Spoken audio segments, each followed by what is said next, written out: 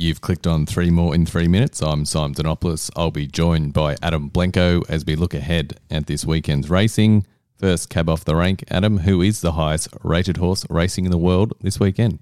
Yeah, there's a few lively candidates around the globe, but as far as I can see, the highest rated horse running this weekend is in Japan on Sunday in the Tenno Show Spring, 2 miles. So potentially, I don't see it myself. It's not obvious anyway, but potentially Melbourne Cup pointers in there. But Deep Bond, I would be surprised if he's one of those, but he is the highest rated horse going around this weekend. He'll be clear favourite there over last year's St Ledger winner title holder, who's a good horse and a good stayer in his own right. But Deep Bond went to a new level. He won an ARC trial at the back of last season before he got stuck in the mud on ARC Day itself, but looked even better than that when he ran second to a 4-year in the Arrowmackinon and tuned up for this perfectly, winning at Hanshin, which he won last year before running second in the Tenno Show. I think he's pretty likely to go one better this time around, I would imagine.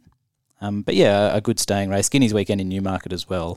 Yabir has almost no opposition on Friday night, but he's the highest rated of Charlie's, but he probably won't be by Sunday when Native Trail is going around in the Guineas as favourite and looks, I think, a pretty rock solid favourite. I actually don't know what price he is. I'm going to speculate and say something like even money, which is probably about fair enough, I would imagine, because a little bit like Deep Bond, he's shown big peaks at the back of last preparation and then had a perfect prep just off that peak, so it all looks very neat and tidy. So yeah, around the world for the highest rated horses this week.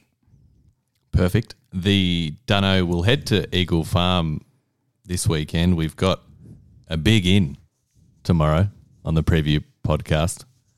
He's nicknamed himself the X Factor. And he'll be joining us, Nathan Exelby. And we're going to have the Dunno and the Bizarro both at Eagle Farm. So interesting to get Nathan's thoughts on both of those. They want to be good thoughts. You go strutting around with a nickname like that. I know, self-proclaimed too. But the Dunno, I don't think it's a surprise to many, but Rothfire. Yeah, Dunno. What can you add to that? Do you know anything? I don't. It's interesting.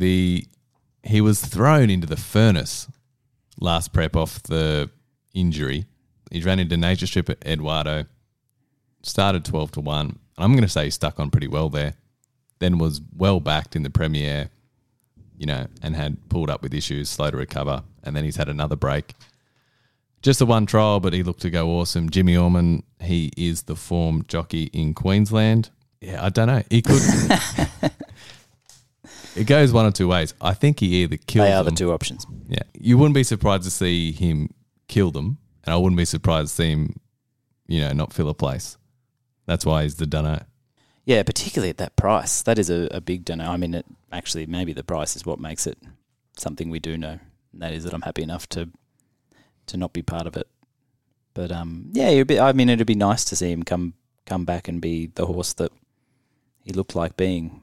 It'd be a shame if a horse this fast was derailed by injury before he ever really got to put it together on the track, because I know he won the Atkins up there, but he's a Group 1 winner and he's shown us that he is that good, but he hasn't had a chance to really put it together. He's a better horse than what he's done so far, surely. So it would be a shame if he didn't come back, but I don't know. I don't think any of these horses would start 5-2 in the Premier, and that's why he is where he is at the head of the market, because if he's right, he should take care of him. But as you said yesterday, 2 runs in close to 2 years now. Yeah, very hard horse to be stamping or being confident about. And he's at a confident horse's price. And the Bizarro comes up in the last for us with the favourite Go Wanji. Not bizarre in the sense that it's in the market, but for me, bizarre that it's as short as it is. Given what happened last start is probably likely to happen again. It's going to get back from barrier 12.